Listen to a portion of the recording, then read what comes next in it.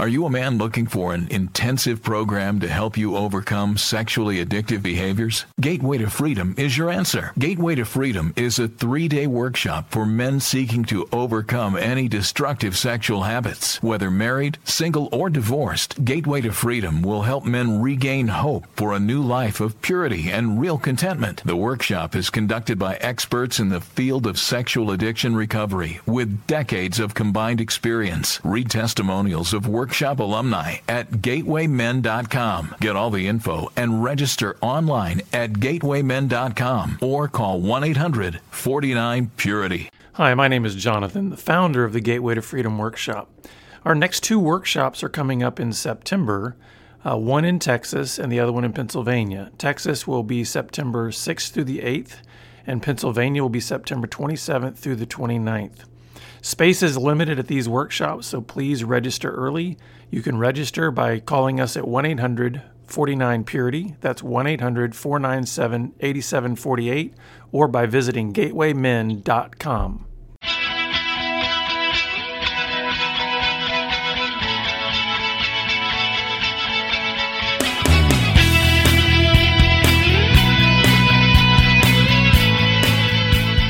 Good day, listeners. Welcome to this edition of the Pure Sex Radio broadcast. My name is Jonathan, and we actually have a local guest with us. We've got Matt Galbraith with us. And so, Matt, thanks for being here today. Thank you, Jonathan. Really appreciate it.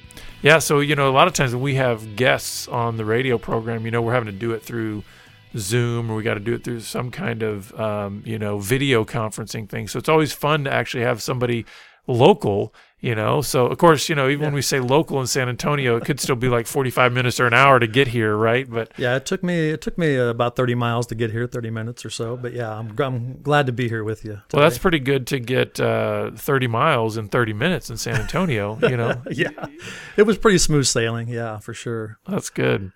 Well, listeners, you know that we talk about this periodically about how we are a listener-supported broadcast, and so the way that you're hearing us or seeing us is because we've had partners come alongside and give to this ministry, and we're so grateful for those of you who are partnering with us, especially monthly, because that really helps us to be able to make decisions that will help us expand into further markets.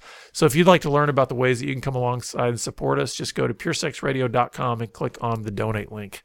So, Matt, I want our listeners to know just a little bit about you, kind of just a little bit about what your story is, because now you're in this space of ministry where you're really trying to help men just overcome either their addictions to pornography or other kinds of lust struggles, and just really helping them understand how to live lives of sexual integrity.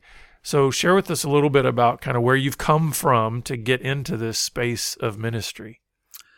Yeah. So, my pornography was first introduced to me when I was a teenager, and so at the age of 16, I was shown pornography, and that was when it first entered into my life. And I would say first, I grew up in a Christian home. I grew up in a typical middle class family, and we were taught about Jesus. We were taught about the Lord, and I did give my life to the Lord at a young age, at 7. And so, but as a teenager, I began to struggle and really kind of not really know who I was and identity and things like that. And so, so as this pornography then was introduced to me, there was something that was that just drew me in right away. It drew me in, but yet it also, I knew it was wrong.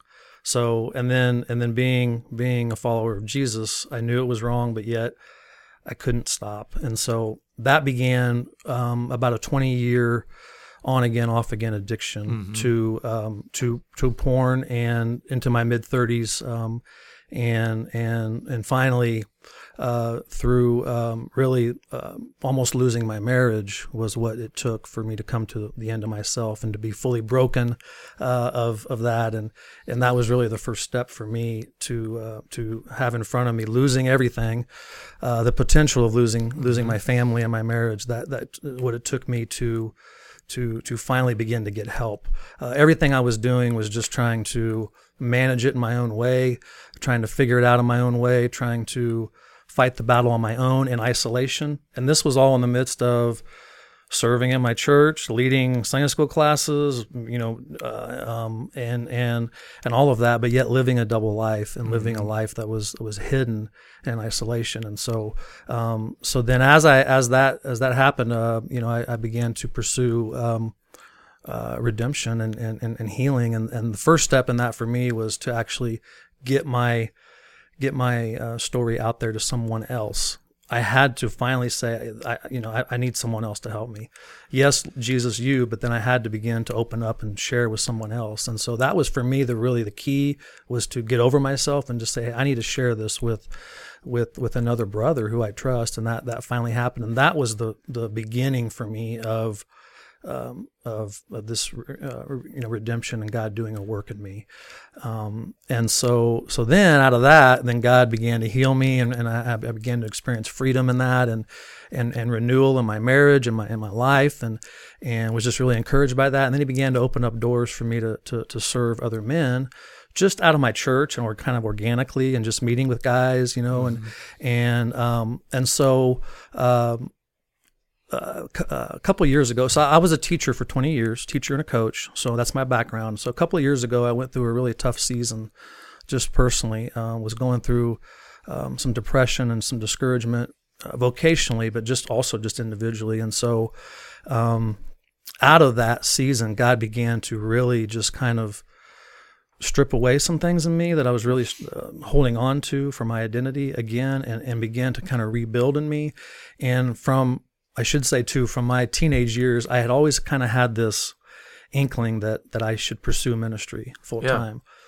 But I pushed it aside. But this probably wasn't what you had thought of when you would have that inkling, right? No. I don't know anybody when they were a kid that says, what do I want to do when I grow up? I want to help people with porn problems, That wasn't what I was saying. No, absolutely not. And so... And then there was a lot of fear in that. Like, I didn't know what it would look like, and like, well, how am I going to provide for my family doing that? So again, a couple of years ago, going through that difficult season, those questions, God began to give me those questions back, and I began to take them to the Lord again and say, okay, well, Lord, what if this is possible? What if, is it even possible for me to step out in this? And so as I began to get confirmation in that, He kind of took me on this journey of saying, Matt, I've got this. I want to take your story. I want to take the story, really my story, of healing you through this, and I want you to be able to now help other men in the same struggle, in the same battle. So let me back up just a little bit, because there's always a starting point to recovery, right? Now, it's not always a clean starting point, right? I think a lot of times we have what I call false starts. We got a lot of, we dip our toe, and we do things like this. So I'm curious, just even in your own story, like, what really began to expose your secret? Because the thing is, I really believe that the only way we fully enter into any kind of recovery is what's in the dark has to come into the light. And I'm not saying that it always comes into the light all at once, but there's a point at which the door starts to crack open. In your own life, what began to draw out your secret from the dark? I mean, what kind of circumstances or what kind of things were happening that began to expose your secret? Yeah. For me, it was my marriage. And just it was really struggling. And did your wife know about some things that were going on? So when we first got married, she did not know I had a porn issue, and so that came out within the first few months of our marriage, and so of course that devastated her, and so she at that time had asked me to get help, and I said that I would, but I did not pursue. I just kind of reassured her, I'll work on this, but again, like I said, for that next 10 years of my marriage, everything I was doing was in my own strength, in my own trying to figure it out, and never pursued help, never really talked to anybody about it. And so she went along with that, and through God's grace in her and being able to stick with me and stay with me, only by God's grace are we still together today, and I'm so grateful for that, and for her to be able to have graced me in that, to be able to say, I'm not giving up on you. Mm-hmm. I know that you're doing some things I'm not liking here, but and so really then it became this moment in our marriage where it was a make or break time, where it was either I was going to get some help or this wasn't going to. That was it. It was, she had every right in that, be able to say, hey, and so that level of despair, I guess, or brokenness for me is what it took.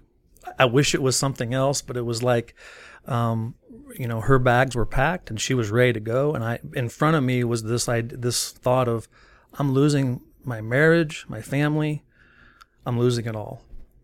And that was the level of brokenness that God had to take me to get me to finally say, okay, I'm done. And I think that's a place that does initially motivate a person to make a decision. Now, not everybody makes a decision. A lot of people are still too consumed with pride and just too consumed with fatigue, even from the addiction, that a lot of times they don't even have the energy then to say, I'm going to do the right thing.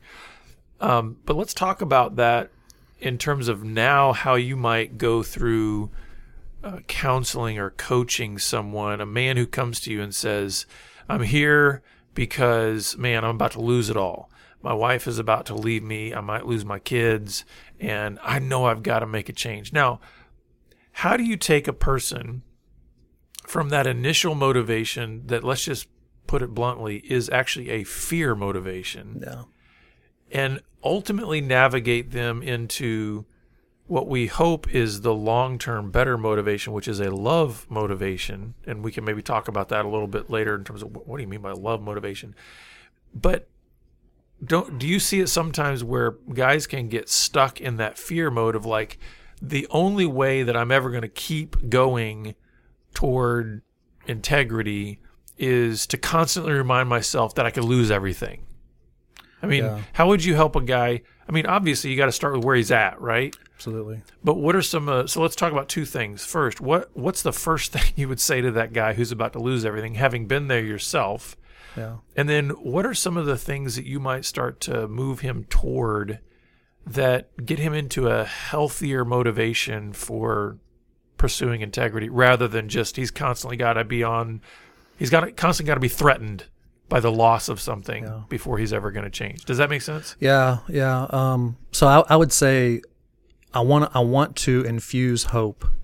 The first thing I want to do, I want to infuse hope that it's more than just saving a family or a marriage. That I want to be encourage them with hope that there is freedom that is available.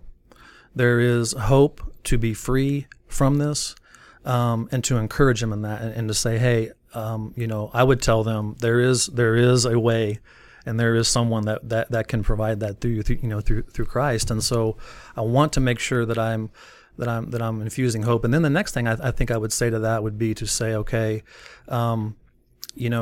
where does God fit into all of this in your life? And because I think honestly the hardest step is to come to fully come to the end of yourself, and to be able to kind of take your hands off the wheel and to be able to say, I'm done trying to control this. I'm done trying to manage it. I'm done with, and until you get to that point, you're really just trying to fix all the stuff on the outside, including your marriage, including your family.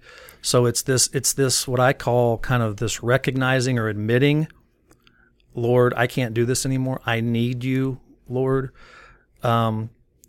And then say, okay, are you to that point yet?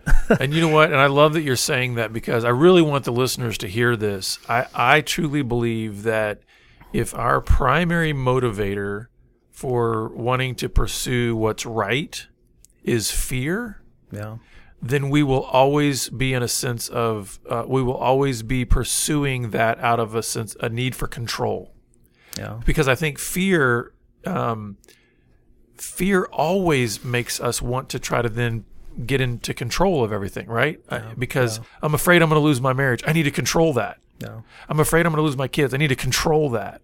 And the thing is freedom actually comes on the other side of that idea of control, which is surrender. Absolutely. And that is, let's talk about that for a little bit, because that's where I want to kind of eventually go in terms of this idea of shifting to more of a love motivation. Yeah. And I think that's a foreign concept to a lot of people in recovery of like, how does love motivate me to do what's right, But this idea of moving from control to surrender, what are some obstacles that you see in a person's way of releasing control and actually then submitting fully to God, because that can seem like a very threatening proposition, right? If you don't know what a relationship with God means, but also if you don't know what it looks like to actually follow Jesus, this idea of giving up control can seem very threatening to a person who is feeling like they're losing everything anyway. Yeah. So I want to encourage them, and I want to get them to see that their relationship with Christ is what they're really longing for more than anything else. They may or may not see that or know that, but that's what they really are longing for, and they're covering that, they're masking that with other things. And so I really believe that a lot of men don't know what their inner life. They don't have a voice for their inner world. They know in their outer world there's some things that are good and not so good, but their inner world is kind of silent. And so I want to lead them into a little bit more depth of just, I know maybe you're looking at porn and your marriage is struggling or whatever, but I want to give them a language for some inner things, a voice to their inner world. So for me, that would look like just asking them questions, sitting with them, hearing their story, probing a little deeper and asking things like, so tell me about your emotions, or get to their belief system even of what do you really believe? What do you believe about yourself, number one? If they have a very shame-oriented view of themselves, they're going to be behaving out of that. And so identifying that and getting below the surface of just the control or even the fear, and identifying some lies that they're believing, and being able to get them to say it, not just me coming at it and saying it, but by asking the questions, I want them to be able to, I don't want to just feed guys information. In other words, I want them to be able to say what they're feeling and what they're believing. And I would say that's one of the, if I were to put this kind of in stages, I would say that's the first stage, I think, of helping somebody come out of that sense of fear and control, is actually helping them, if I can put it in these terms, to give up their story. Because, a lot of times even that sense of fear and control means I'm going to now control the information I give to you so that I can kind of still look good, and I don't look like the jerk, and I don't look like the guy that probably does deserve to get kicked out to the curb, all that kind of stuff. Yeah. So part of giving up control is saying, hey, tell me more. As a counselor and as a coach and things like that, that's probably one of the greatest phrases we can do to try to draw somebody out even more, and saying, can you give up a little bit more of your story to me? I know it could get ugly. It could get really difficult here, but that's part of, I think, that initial step in being able to then learn, what does it mean to kind of get outside of this idea of I'm in control? And that's one of the things I believe that God has graced me with, to be able to, I think He's gifted me with an ability to sit with men in a one-on-one or small group situation where I can become a safe place. I want to be a safe place for men. I think sometimes even in a group setting or other dynamics, they may not be just forthright to share their story. So at some point, I'm going to be probing them, asking them questions, and give them a safe place. First of all, enter into their story and be empathetic and say, you know what, I know, I care. I care about what you're going through. I know, I've been there. And then so relatability and empathy there, and then to give them a voice to be able to say, hey, here's what I'm really going through. I'm experiencing all this on the surface, but I know there's something much deeper here. And so I want to be able to be that safe place, to be able to then say, okay, well, I care about that. I hear you, number one. I think men want to be heard. And one of the things I'm finding is now I'm kind of meeting with guys is they don't feel like they have a voice. I've heard men say that several times, that they don't have a voice, and they're maybe around a lot of people, a lot of men, but they don't feel heard and really listened to. Yeah. And I think this is another thing too, then, if we can kind of transition towards just the helping men sort of shift the motivation. And I believe this takes a long time. I mean, I think our natural default in our sinfulness is we're going to default to fear. We're going to default to control. We're going to default to pride, right? All these aspects of our brokenness. And so this idea of having a love motivation, and I want to talk about that a little bit because, if you look in the scriptures, you realize that if you boil things down, and I love to get things to kind of their simplest essence, really I believe if you boil down what we were made for in its simplest essence, it was two things. It was to be loved and to love. Yeah. So we were made to love the Lord our God with all our heart, all our soul, all our mind, and all of our strength, right? Yeah. We were meant to love God. We were also meant to love others, but we were also made for the love of God and the love of others. Yeah. And so talk a little bit about what that paradigm looks like that's so different from a control and fear paradigm that's essentially saying, I've got to try to grab and get what I can, and I need to be in control, and ultimately my needs need to get met, and it's kind of it's almost like fear leads us to a scarcity mentality. Yeah. Like I've got to grab as much as I can. Whereas if we think about the infinite God that says, I love you, how do you, where's the scarcity in that? Like where's the want in that? It's like, David said, the Lord is my shepherd, I shall not want. Like I got all I need in him. Yeah. Does that make sense? So how do you help men to start to see the connection between that and their porn problem or their so one of the things I just shared in my own story with guys is that was really one of the lies that I was believing was that I was unlovable. There was something about me that was just wrong with me. And I came from a good family, and I had I didn't suffer some of the things that other men are suffering through, but there was something in me. There was this voice inside of me that was saying, you're not worthy, you're unlovable. There's something unlovable or wrong with you.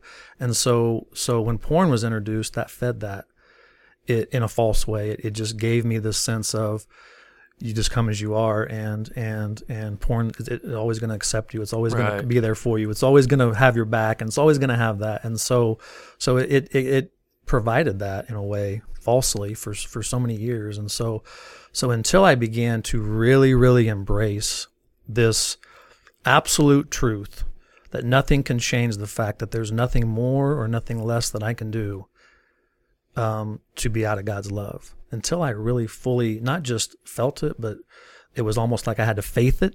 Yeah. Even when I wasn't feeling it, I really had to just like, God, I trust you in this. I'm not feeling lovable right now. I know I maybe haven't done a bunch of lovable things, but I know beyond a shadow of a doubt that my identity is grounded in the fact that you love me. And as I began to then experience that completely changed even my willingness to have control of things and to be able to, to just try to have any kind of control. And see, listen, I love what you're saying there, and I want our listeners to kind of soak in that for just a minute, this idea that you are loved. Like if you're out there listening and you're identifying with a little bit of what Matt's saying about this idea that there's just these lies that are rattling around in your head going, but I've done this, I've done that. The accuser loves to come and shove all your sin in your face and say, that's why God can't love you. I want you to hear this truth that you are loved. And the reason God loves you is because he loves you. He loves you. And the reason I think it's so important that gets deep, deep, deep into our soul is because think about it for just a second. If we know that we know that we know that we are loved, doesn't that begin to change our motivation for wanting to actually live within the design of our Creator who loves us? Absolutely. So the idea is, because we know that he loves us when maybe nobody else on planet Earth does, and he's made us, and he says, I've made you with a purpose in mind, and therefore within that purpose, I've placed some boundaries around certain things because I want you to actually experience the fullness of the goodness of the life that I've created for you to have. I think until we get that understanding that God loves us in all of our brokenness, even in all of our poor willful choices, absolutely, that he loves us, that I think begins to melt our heart and go, you know what? I don't want to say no to porn because I'm afraid. I want to say no to porn because I want to keep moving in the direction of where this love is pointing me. Because God's love does not point us in the direction of porn. It doesn't point us in the direction of hurting other people. It doesn't point us in the direction of selfishness, right? Yeah. So what would you say to that in terms of just how that deeply embedded truth begins to actually change our motivation for doing what's right? It's really almost everything of what I try. When I talk to a guy, I'm trying to get them to see that it's not just their behavior. It's what they believe. And so if they believe, one of the things I will say is that you're not just doing what you're doing. You're doing what you're doing because you're believing what you're believing. So if you're believing a lie, or you're believing that you're unlovable and that you're unworthy, you're going to be displaying in your behavior, go in that direction, right? Yeah. Things that are unlovable. You're going to be acting out on that, and so it's getting them to kind of look in reverse, or kind of this inside out. I use the phrase inside out living a lot, where it's like, what do you really believe about God? And if you truly believe that God loves you, then that is a game changer for the way. Then that changes your thought pattern, your emotions, and then it filters into your behavior. But let's not start with the behavior. I know that you're stuck in this pattern of looking at porn or whatever that is, but I want to backtrack, and I want to slowly work our way back and begin to see that if you truly experience at a deep level that you're loved by God, that is going to eventually change from the inside out everything. Now, how do you do this while there are very real behaviors that are present that are destructive? Because I can hear some of our audience, and this was me when I first, it's like, great, you want me to ultimately have this deep, abiding sense of the love of God in my life that's going to transform the way I make decisions. Yeah. But I've got 20 years history of almost daily the behavior of looking at porn. So what do I do about that right now? So how do you help, as you're trying to help this person travel towards this love motivation, what do you do with the behavior that's right in front of their face? So one of the things I want to do right away is get them some wins. I have a coaching background. So when I was coaching my players on my team, I want them to be successful. I want them to win. And so guys are out there losing all the time. They feel like they're losing all the time. Or even I hear the phrase, I'm just a loser, whatever. And so I want to get them some early wins. And so an example of that will be behavior based in the beginning. So for example, one of the things that I will do is I will provide a piece of accountability for them, where I will check in with them daily to say, how are things going? A lot of men are telling me they're having trouble finding accountability. They're having trouble they're around a bunch of men, but they don't have anybody that they can be real with and truly just expose themselves to. So I'm providing that piece initially to give them some early wins, to be able to say, hey, we are gonna talk about the belief system, but we're also gonna get you some early. I want them to be able to feel like there's some hope going forward here, and then so it's both at the same time. Then I start to address the belief system by kind of describing it as kind of a root. You're looking at porn, but that's not the real problem here. The issue is you've got a belief system or root system, if you will, that I want to uproot. I want to uproot that, and then I want to implant a whole new belief system in you through God's word. That would come through counseling and showing God's word to them. But to get them some early wins, to be able to say, hey, I'll hold you accountable, and then also then to begin to say, hey, I want to build a support team around you, trying to get them to see that from a coaching standpoint, this is a team effort. I want you to have people in your life. You can't do this alone. I want you to have people in your life that are going to be able to support you, encourage you, build you up. But I think the early wins are important, because they need to be able to know, hey, I'm having some success here. Yeah. So, well, the time always goes by so fast. But here's how I would like to close: is as you think about listeners out there, wherever they may be in their journey, just what word of encouragement would you give to them? Because I think whether we're on day 1 or day 10,000, there's always going to be moments of discouragement or moments of just where we feel flat, we feel like we've plateaued, or we feel like we might even be going backwards. So just what encouragement would you give to listeners out there that might be feeling like, I'm struggling to take the next step? This has been kind of my mantra, if you will, for 2019, but it's don't give up. Don't give up. You are never too far out of God's reaches. You're never too far out of His love. It may feel like that you've taken many steps back, but you're only one step, one turn away. Repentance says, all I need to do is turn toward Christ and run to him. And that's only one step away. That's not all these things you have to do and trip over yourself. It is just literally just turning to him and going to him. And so that, just to not give up, just to stay in it. I know in my own journey, it was like, man, I just want to quit. I just want to give up on this, and it's not worth it. And I'm like, it's worth it. Just stay with it. Yeah. And I always like to say that, you can't be considered a failure if you always get up when you fall. So the idea is, it's like, the other thing too is faithfulness. If you think about, that's a very biblical term, right? Yeah. Faithfulness doesn't mean we never fall. Faithfulness means we keep getting up. Yeah. So that's an important part too, because there may be listeners out there that you're going, I've fallen too many times. Well, are you still getting up? You're faithful. Your faithfulness is saying, I'm going to return to the commitment that I made to keep going in this direction. It doesn't mean you're never going to fall on that journey. And one of the things I would say, add to that too, is as I'm interacting with a guy, I want to be able to have him celebrate those wins too. Yeah. Not to be in a prideful way, but to be able to say, even though he's maybe taken some steps back, but hey, look at the steps you've taken forward. Mm-hmm. Let's keep moving forward.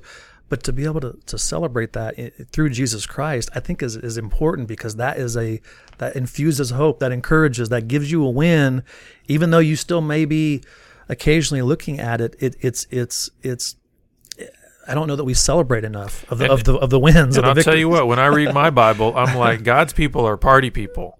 Oh my goodness. Yeah. And I mean, think about all of the festivals and all of the celebrations and all of the feasts and all those kinds of, we're meant to be people that are celebrating the Passover and celebrating the communion and celebrating all these things.